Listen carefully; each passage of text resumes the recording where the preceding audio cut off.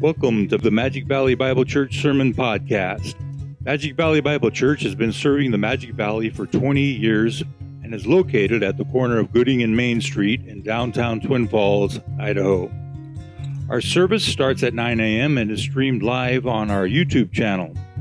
For more information, please visit us on the web at www.mvbibletf.org or Facebook at facebook.com/mvbible or YouTube at youtube.com/mvbible. Magic Valley Bible Church, built on God's Word.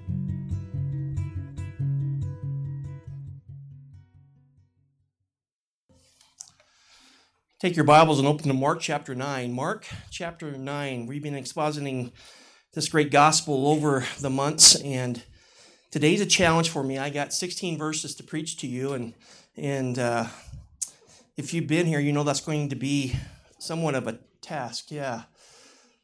You believe in me. You're rooting me on. I love...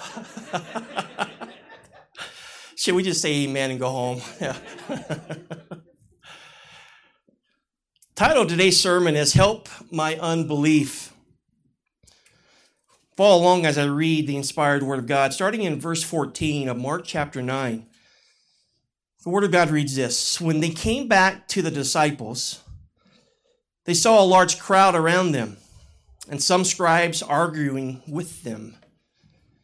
Immediately, when the entire crowd saw him, they were amazed and began running up to greet him. And he asked them, "What are you discussing with them?" And one of the crowd answered him, "Teacher, I brought you my son, possessed with a spirit which makes him mute.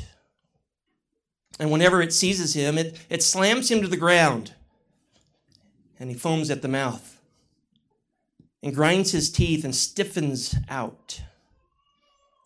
I told your disciples to cast it out, and they could not do it." And he answered them and said, "O unbelieving generation, how long shall I be with you? How long shall I put up with you? Bring him to me." They brought the boy to him. When he saw him, immediately the spirit threw him into a convulsion, and falling to the ground, he began rolling around and foaming at the mouth. And he asked his father, "How long has this been happening to him?" And he said, "From childhood. It has often thrown him both into the fire and into the water to destroy him. But if you could do anything, take pity on us and help us." And Jesus said to him, "If you can, all things are possible to him who believes." Immediately the boy's father cried out and said, "I do believe, help my unbelief." When Jesus saw that a crowd was rapidly gathering, he rebuked the unclean spirit, saying to it, "You deaf and mute spirit, I command you, come out of him, and do not enter him again." After crying out and throwing him into terrible convulsions, it came out. And the boy became so much like the corpse that most of them said, "He is dead." But Jesus took him by the hand and raised him, and he got up. When he came into the house, his disciples began questioning him privately, "Why could we not drive it out?" And he said to them, "This kind cannot come out by anything but prayer." Let us pray. Father, again, we thank you for the morning. We are in awe of all that Christ has done and is doing. We come to a passage that displays his divinity, his power over demons. And yet there's a lesson to be learned. The lesson to be learned is faith in you, trusting you, knowing that you are the one who can do all things. So, Father, teach us this morning. May the Spirit take the word and help us understand. Be with your servant. We pray these things in Christ's name. Amen. Our passage this morning, as you would engage by the title, it's about faith. This is about believing. We know according to 2 Corinthians chapter 5, we walk by faith and not by sight. Galatians 2:16 tells us, nevertheless, knowing that a man is not justified by the works of the law, but through faith in Christ Jesus. We have believed in Christ Jesus, so that we may be justified by faith in Christ and not by works of the law, since by the works of the law no flesh will be justified. Hebrews chapter 11 verse 1 says, now faith is the assurance of things hoped for, the conviction of things not seen. We who live in Christ, been redeemed by Christ, we live out our Christianity by faith. Faith is the dominating feature of our life because we have to put our trust entirely into the one whom we have not seen. What do I mean by that? If you think about your Christian faith, we trust in a God that we have not seen. We trust in a Christ that we have not seen. We trust in a Holy Spirit that we have not seen. Notice I'm not saying experience. We experience all of them in life according to the Scriptures. But visually, we have a faith that is often not seen. We trust in a justification that we have not seen. And like I said, it's not a blind faith. It's a faith based on truth. It's based on evidence in what God and His Word has revealed. I mean, when you think about this whole issue of faith, it is very odd to think about it, especially in light of the Christian. If you think about it, faith connects one beyond the reality of what our five senses can hold and grasp. Faith involves realities that you can't hear, smell, touch, or taste. However, our inabilities of our senses to touch things that only can be grasped by faith doesn't negate the realities of our faith. Because only faith can apprehend those truths and comprehend them. Now, before you think all this is nonsense, you all exercised enormous faith this morning. You realize that, right? That we're outside the realm of your senses. How many of you carry a cell phone? Most of us do. If you think about your cell phones, in any given place, there are accessible multiple billions of cell phone signals that are just swirling around our air. And if you have the right receptor, you will grab that because somebody is calling you. And when your phone rings, you're going to do what? By faith, you're going to answer it and somebody's going to be on the other line. Those cell phone signals can find our place in our room.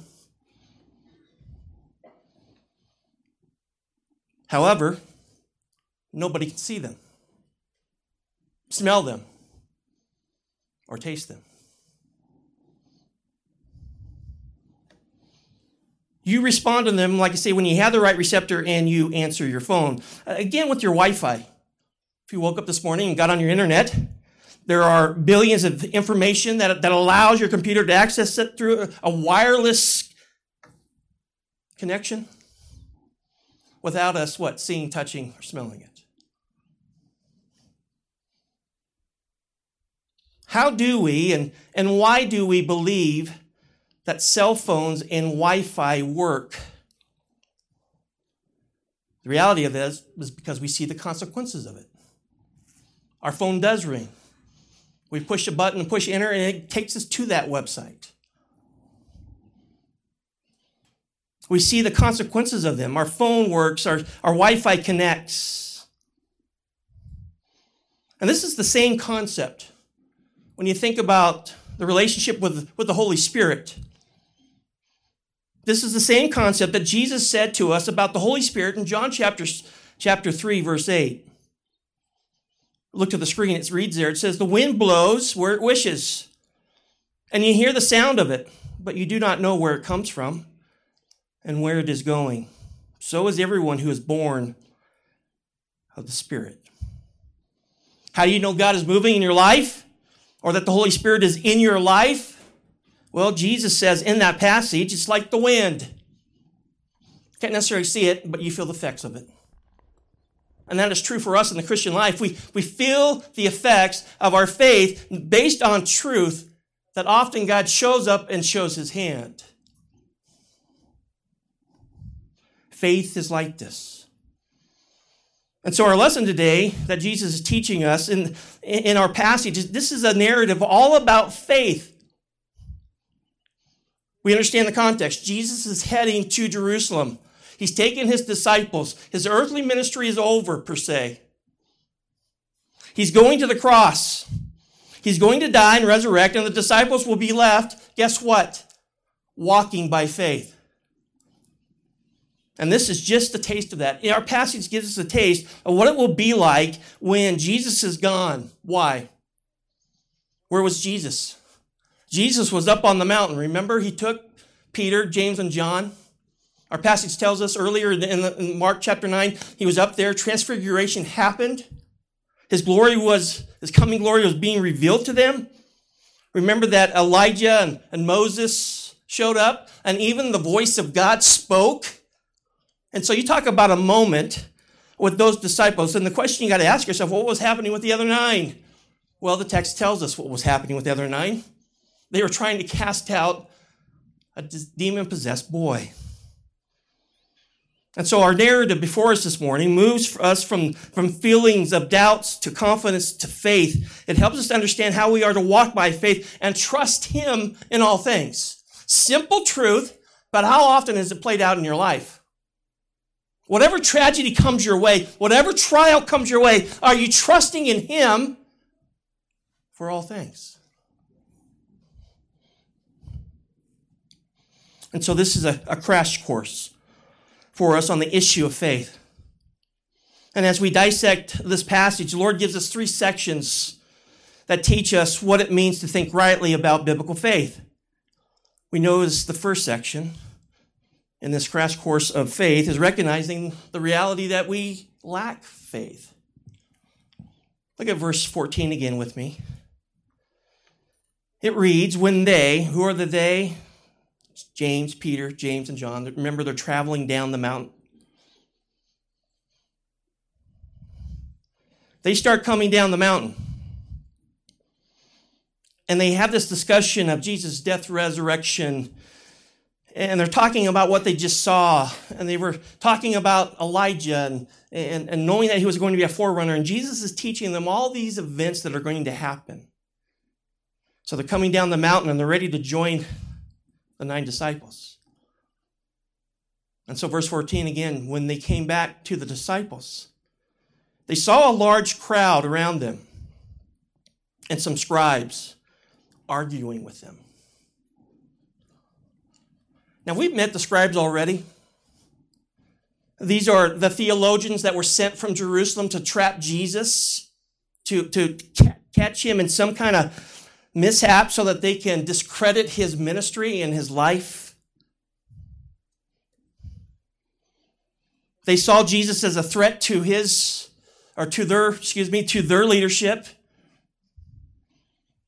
They understood that the crowds were there. The people, Jesus had won the people. And so Jesus, Peter, and James, and John, they arrive and they see that there's an issue going on. You can just see it visually. I mean, just a massive crowd with the 9 disciples in the middle trying to explain why they cannot cast out this demon. And I think that they were most likely, just because of the hearts of the scribes, they were being mocked. I mean, this could be one of the things that they can get the people against Jesus and his disciples. Let's just forget all the many miracles that he has already done. But let's look at the one he can't do. At least his disciples, right? And so they begin to mock. And we know this because of what follows in verse 18. It says that the situation at hand is that the disciples couldn't cast out a demon in a boy. The scribes were like piranhas. They were going after to discredit Jesus' disciples and to sway the people away from following Jesus. You can imagine, they were just at a loss themselves. They understood the reality that even when Jesus was gone, that they were representing Jesus as he was away. And the result of their ministry is that they failed. They couldn't cast out a demon. And their failure was being challenged by these scribes. And because of what we know about their hearts in previous verses, they were being mocked and called out in front of all the crowd. Verse 15. Immediately, when the entire crowd saw him, they were amazed and began running up to greet him. Literally in the Greek, they were going to go tackle him. It's like that greeting when you come home and your kids are waiting for you at the door and they can't wait to see mom and dad. They are just coming. The debate stops, and they, the crowd, the entire crowd, the scripture says, run to Jesus. No doubt they were thinking, he is our answer. He's the one who's going to be able to do this. The thoughts is that Jesus can do it, that he can help remedy the situation. And so in verse 16, the narrative reads, and he asked them, what are you discussing with them? Notice there's two thems there in verse 16. He asked them, the crowd, what are you debating with the 9 disciples? What is the deal here? He's noticing this conflict. Now, to rightly understand what's going on here and why the disciples are so confused, why they can't cast out the demon, we have to put some other things in our minds, context-wise, and we have to go back to Mark chapter 6. Mark chapter 6, verse 7 through 13 gives us this sending out of the 12. And I want to remind you what Jesus said to them. It reads there, and he summoned the 12, and he began to send them out into pairs. And he gave them, listen to this, authority over the unclean spirits. And he instructed them that they should take nothing for their journey except a mere staff, no bread, no bag, no money in their belt, but to wear sandals. And he added, do not put on 2 tunics. And he said to them, wherever you enter a house, stay there until you leave town. Any place that does not receive you or listen to you, as you go out from there, shake the dust off the soles of your feet for a testimony against them. They went out and preached, and the men should repent. There's the message, right? Repent and believe in Christ. And they were casting out, listen, they were casting out many demons and were anointing with oil many sick people and healing them. This was, of course, a divine authority given to the apostles. They had this ability to cast out demons by his power and delegated authority. They casted out many demons, the scripture tells us.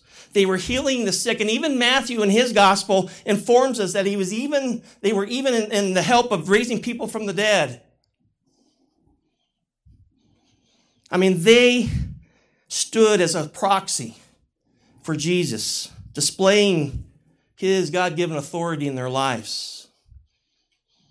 These 9 disciples had success casting out the demons up to this point, and they come upon a situation where that authority is stopped.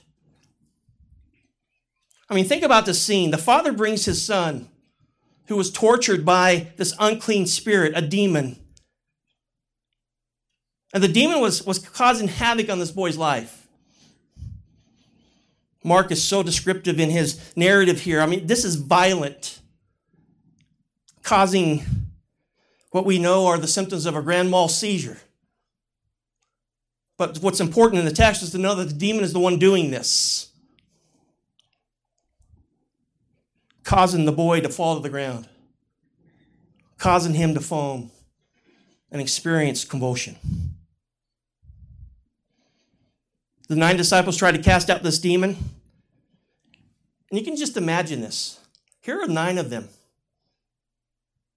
Scripture doesn't tell us, but I think in our minds, we're seeing each one of them probably go up and rebuke this demon, and nothing happens.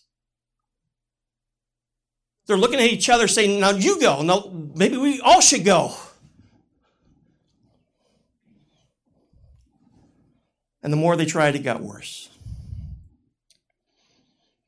So one of the people in the crowd answers Jesus in verse 17. Notice it wasn't the disciples, and notice it wasn't the scribes. And one of the crowd answered him, Teacher, I brought you my son, possessed with a spirit which makes him mute.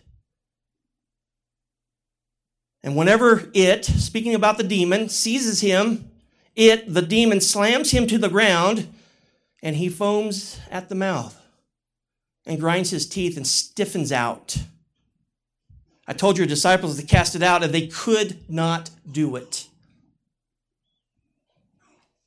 Here is a father who is desperate.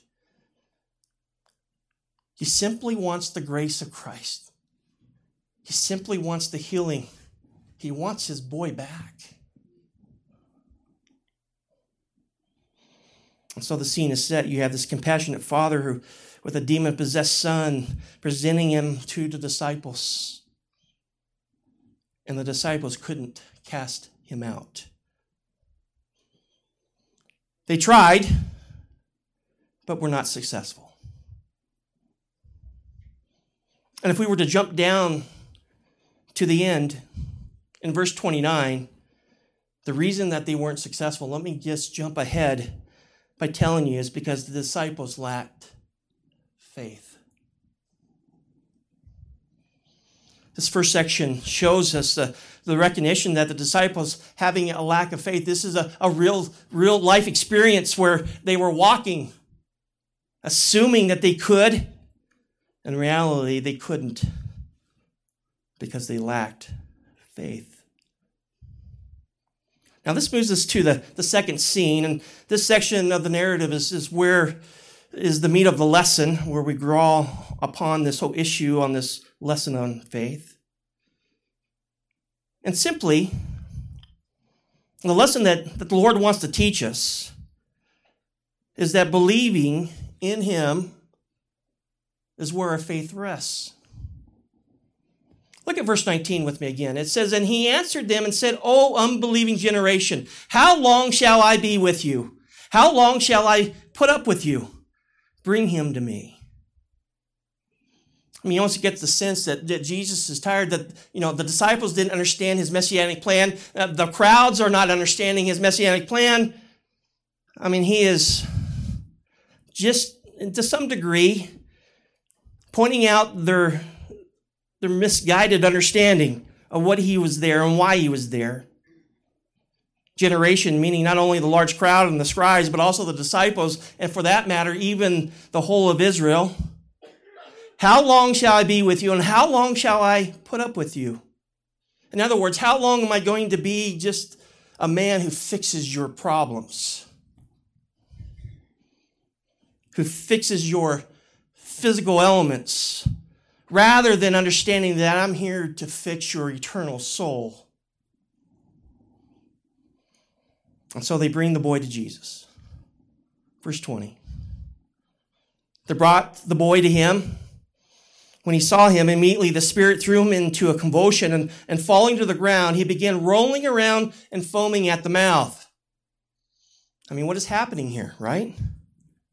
Again, Mark is telling us when the unclean spirit, the demon, is in front of Jesus, I mean, you could see what happens. The boy comes, the father brings him, and they're standing in front of Jesus, and immediately the demon responds.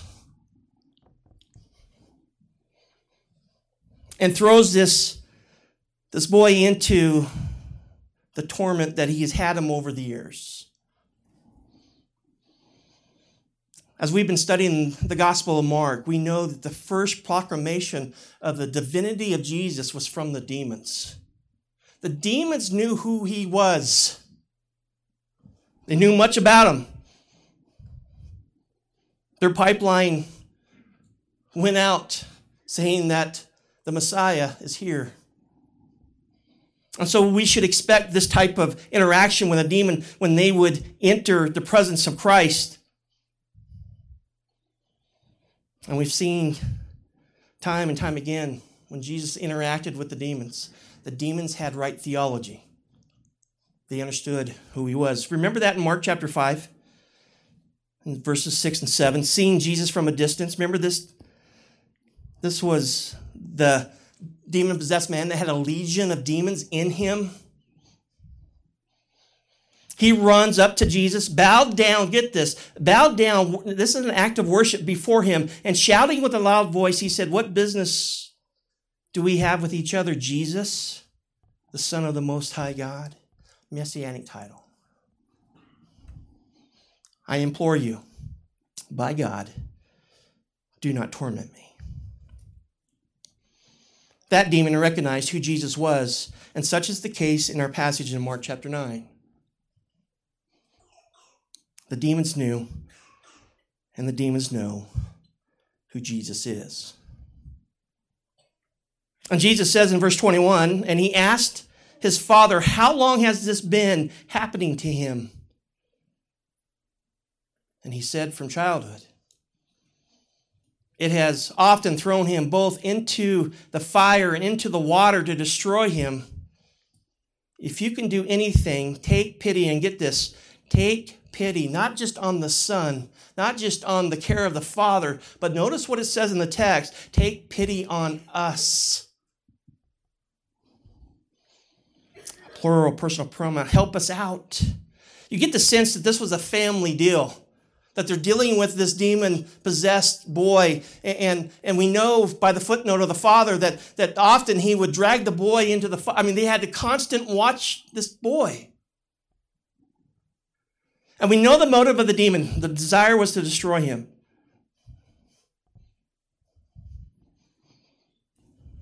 The demon had such control over this boy that the family had to be with him in order for the boy to live.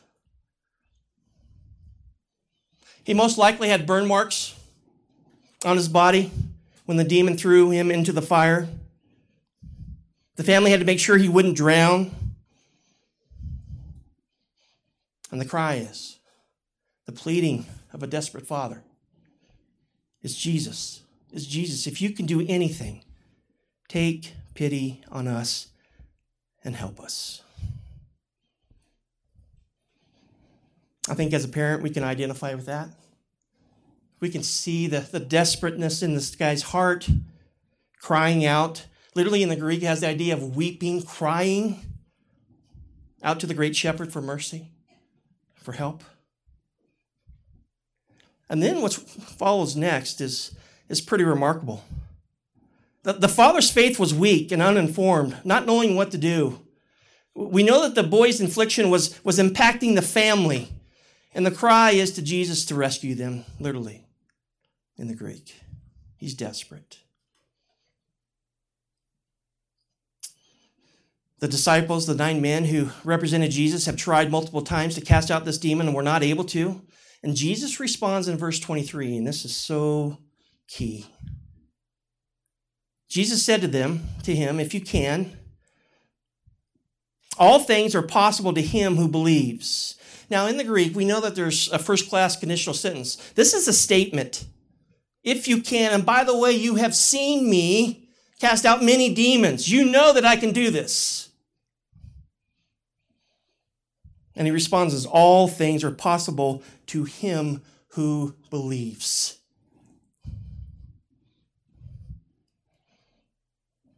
He's checking his heart to some degree. Haven't you heard of the many miracles I have performed?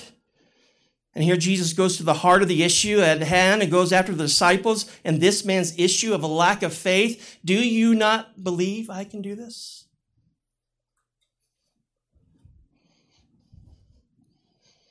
The issue was their faith.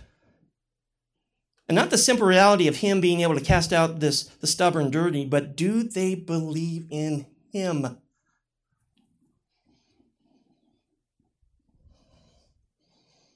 Jesus is answering what they were thinking, that maybe this is the one instance where God can't step in.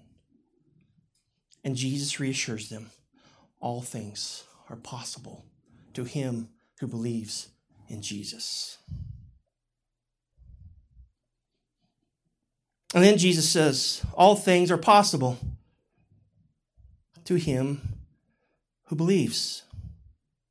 To him who believes in him. Notice the text. Jesus has the power to radically change lives. We know that, to save, to rescue, to cast out demons. Most all of us would say amen to that. But there's a word of caution here that I think as a shepherd I need to give you. Notice that we have to stay in context here, because we take a scripture like that and we rip it out of its context and we apply it to everything. But we have to stay in the context of this passage to understand when Jesus says all things are possible if you just believe in him, what are the all things here? He's not saying that everyone who tries hard enough and believes hard enough that they will be able to do all things according to your will. It's not what he's saying. Believing hard enough to be that professional athlete will not make me a professional athlete, right? There's discipline. There's training involved in all that. Believing hard enough that I'm going to lose 50 pounds is a great thing, but there's discipline in that. There's work in that. By the way, I wish it was the case where all we had to do is believe that I'm going to be skinny. And the next morning you would wake up and you're skinny. But you and I both know hard work must accompany your desires. All things here is governed here by what the disciples couldn't do here in the flesh. And Jesus is telling them, the reason you couldn't do this is because you didn't have faith in him. You almost get the assumption that maybe Jesus was going up there, or these disciples were going up there, and they were like, just get out of here, demon. They have done it many times already. Why wasn't this doing this? You almost, and I think this is true and a great warning sign for our own souls. Sometimes we just presume on the grace of Christ so much that we expect things to happen according to our will, and shocked when it doesn't.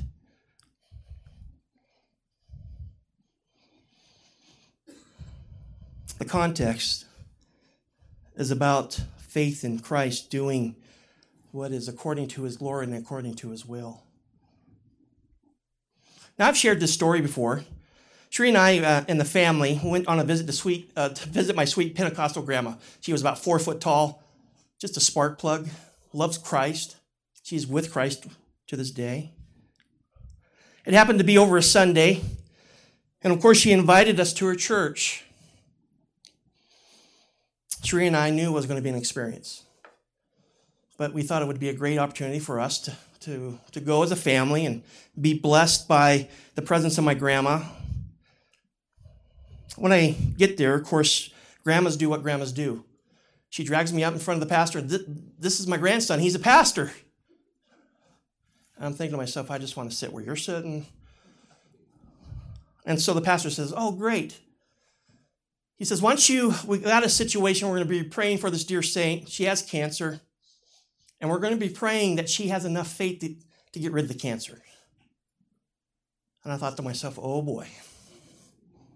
I said, I will come up and pray. He had a guest preacher that morning, so there was 3 pastors. This gal comes forward in her Sunday best, and they start anointing her with oil. And not as saying dabbing oil.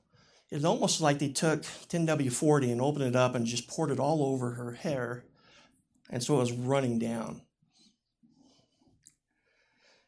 Not my experience in life, right? And so I'm thinking this is going to be interesting.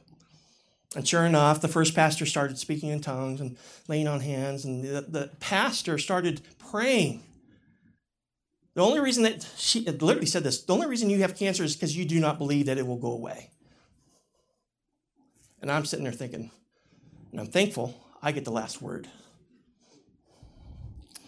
And so I started praying for her.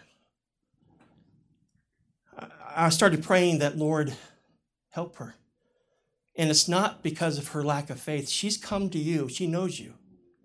And you have a greater will and a greater understanding of what you're going to walk with her, even if she has cancer. She started crying. The pastor, of course, opened his eyes when I started praying contrary to what he had just prayed. Sermon goes on. We say amen. This gal runs over to me after the service and says, "Why did you pray this way?" Sat down with her, opened up the scriptures, and gave her hope in him. She was so relieved. You think about it. How many of us want to sign up for cancer and say, you know what, the only way I can get rid of it if I believe enough? You talk about the guilt and the weight. Her heart was heavy. It was just remarkable to see all that lifted up. And she asked me, "Where are you from?" So I'm just visiting. Just visiting.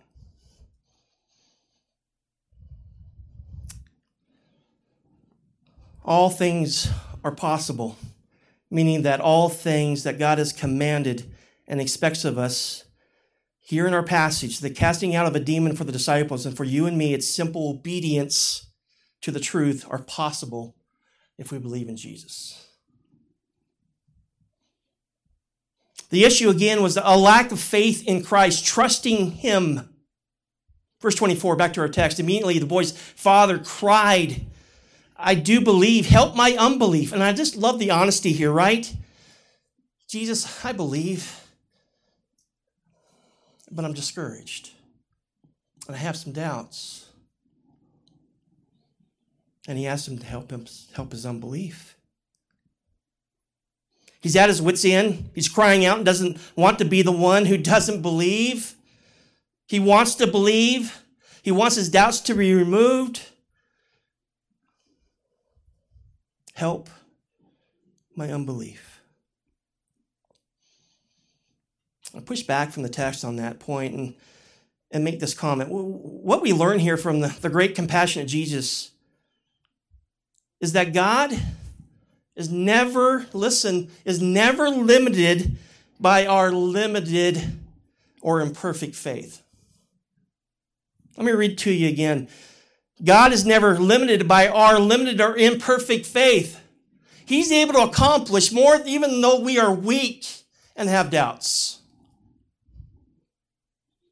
God will do all things for his glory even though we struggle in our faith. I mean, that's just how great a shepherd you have. That's how great a Savior you have. I think of Paul, who informed Timothy, his protege, in 2 Timothy chapter 2, verse 13. He says, "If we are faithless, he remains faithful, for he cannot deny himself." In other words, his glory will continue to shine. I think of the doubts of Peter and his denial of Jesus 3 times during the crucifixion. His faith was weak. And the beautiful thing about that text is that we know that after the resurrection, Jesus grabs Peter and reassures him 3 times that I got you. Verse 25 of our text, when Jesus saw that a crowd was rapidly gathering, he rebuked the unclean spirit, saying to it, "You deaf." Now, this is the first time we hear that he can't hear, the kid, and mute spirit. "I command you, come out of him and do not enter him again." And Jesus, in his divine power, speaks directly to the demon, commands him to come out. And then, get this is what I love about our Lord. And he tells them, he shuts the door, really. He says, do not enter him again. You will not enter him again. Verse 26, after crying out and throwing him into terrible convulsions, it came out, and the boy became so much like a corpse that most of them said, he's dead. But again, our compassionate Savior, Jesus took him by the hand, raised him up, and he got up. The crowd thought the boy was dead, and Jesus simply took his hand and raised him up. And he picks up the boy. Of course, that validates his power over the demon and the demonic world, but it also shows his compassion and his care to reach down in the time of need and pick up the boy. Jesus did what the disciples and only did what he can and responded to the doubting faith that he is ready. Here they couldn't do it. They couldn't understand why they were doing it. Here the Father says, I want to believe, but I don't know if this is going on so long. And Jesus says, I can do it. The neat thing about that truth is that as we walk life and we have doubts in our own faith, you got to understand something. You've got a Savior who says, I can do it. You got a Savior who says, trust me. I think what's difficult about all that is that we pray and we want things to change. And the Lord is saying, trust me, trust me, trust me. We recognize the lack of faith from the disciples. We know that believing or faith in the Lord is what we need to center our thoughts. This third section, a couple verses, learning the lesson of faith. The narrative goes on, verse 28. When he came into the house, his disciples began questioning him. He gets away privately, right? He begins questioning him privately. Why could we not drive it out? Great question. What happened in the mix of us giving the divine authority to cast out demons and now we can't do it? Jesus, what's going on? Verse 29. And he said to them, this kind cannot come out by anything but prayer. Anything but prayer. And you understand what prayer is, right? Prayer is trusting and communicating to the one who has the character to do things. It's trusting him and his abilities and his characters of what he's already shown.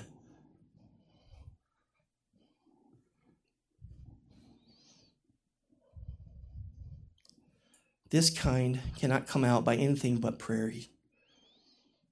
What is he saying? He's saying that you can't do it on your own power.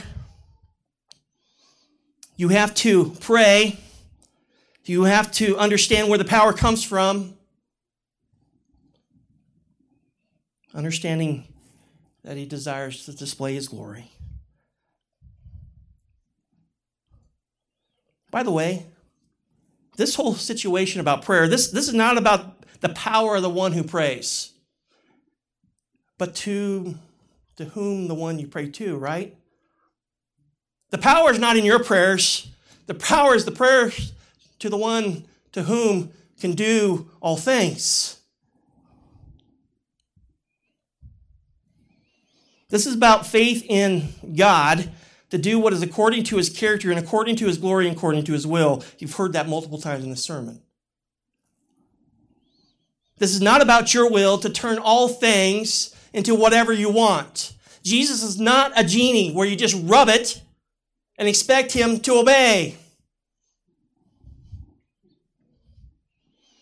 This is about humble submission to the one who can do all things. And we must be careful to not put the power in our faith, but in the one who is the subject and the object of our faith. Again, I'm not surprised when God brings difficulties. in our lives. And he's asking you to walk by faith. That struggle is a good struggle for your soul.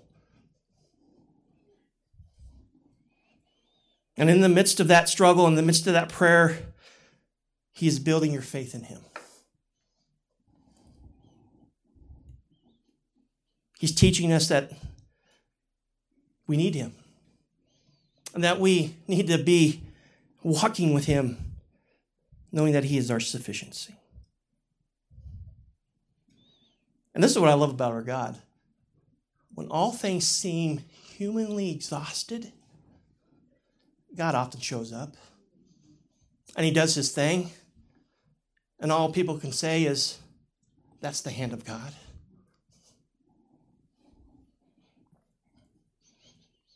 You know I'm a chaplain at our local hospital, and I'm amazed about that all the time. I love it when God shuts the mouth of those who think that they can do all things. And he shows up, and the family says, how did this happen? God, his grace, his mercy, he shows up and shuts the mouths of people who think that they can do all things. What's our takeaway from all this? There's three of them I want to give you as we leave. I think, first of all, it is good to recognize that we do have doubts. As much as we hate that, understand that we are weak in our faith. That God is constantly desiring to strengthen you in your faith. And he gives you life situations to be on your knees, that you would be praying for him. And so I think to some degree, we need to be honest with our own souls and pray, help our unbelief.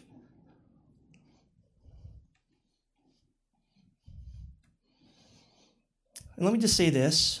When you are doubting, what do you do with that doubt?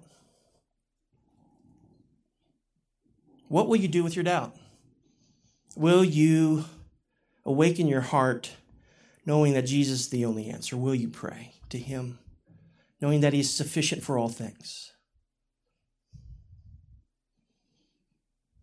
Will we have absolute trust in him?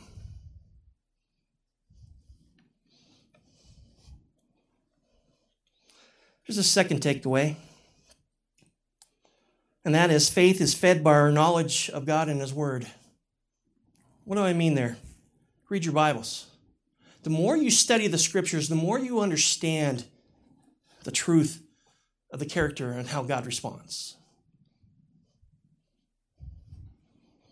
You want to increase your faith? Romans 10:17 tells us, so faith comes from hearing, and hearing by the word of Christ.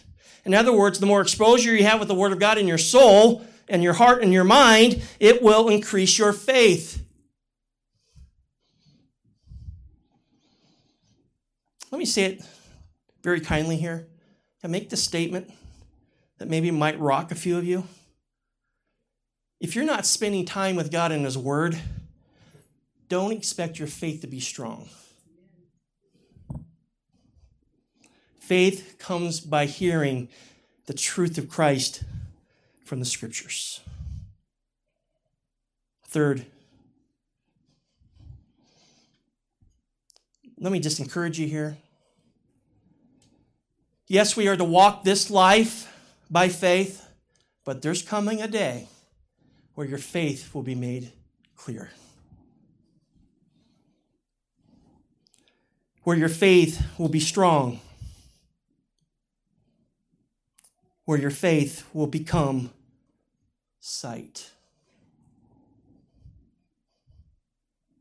One day all this will make sense. I think of 2 Corinthians chapter 5.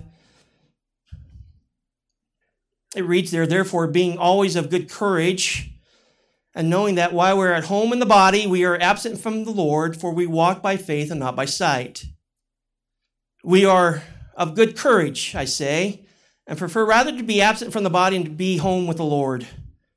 Therefore, we also have as our ambition, whether at home or absent, to be pleasing to him. Paul understands the struggle. We understand the struggle. There's going to come a day where our faith will become sight, where we see him in all of his glory. And I guarantee you will not be lacking then. You won't have doubts then. Your faith will mature. It will be complete. And we long for that time. Simple exhortation. Look to Him. Trust Him. Follow Him. Keep pressing on. Amen? Father, thank you for the morning. Thank you for the narrative and the truth and diving our heart through this exercise of faith. We see it clearly played out in this narrative. We see it of a desperate father who knows that you are the answer. We thank you for your kindness and displaying your glory there. And we thank you for the many times that you've shown yourself to us.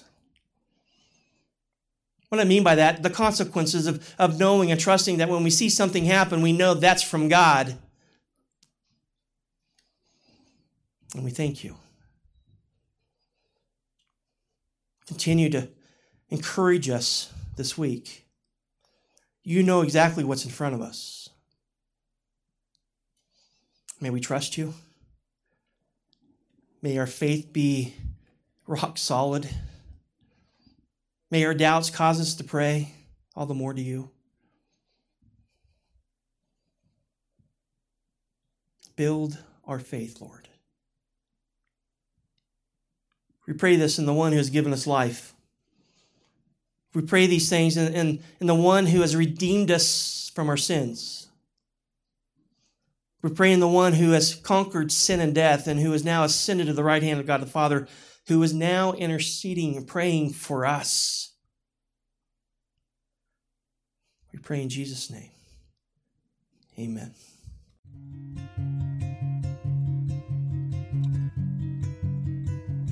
Thank you for listening to the Magic Valley Bible Church Sermon Podcast. For more information, please visit us on the web at www.mvbibletf.org or Facebook at facebook.com/mvbible or YouTube at youtube.com/mvbible.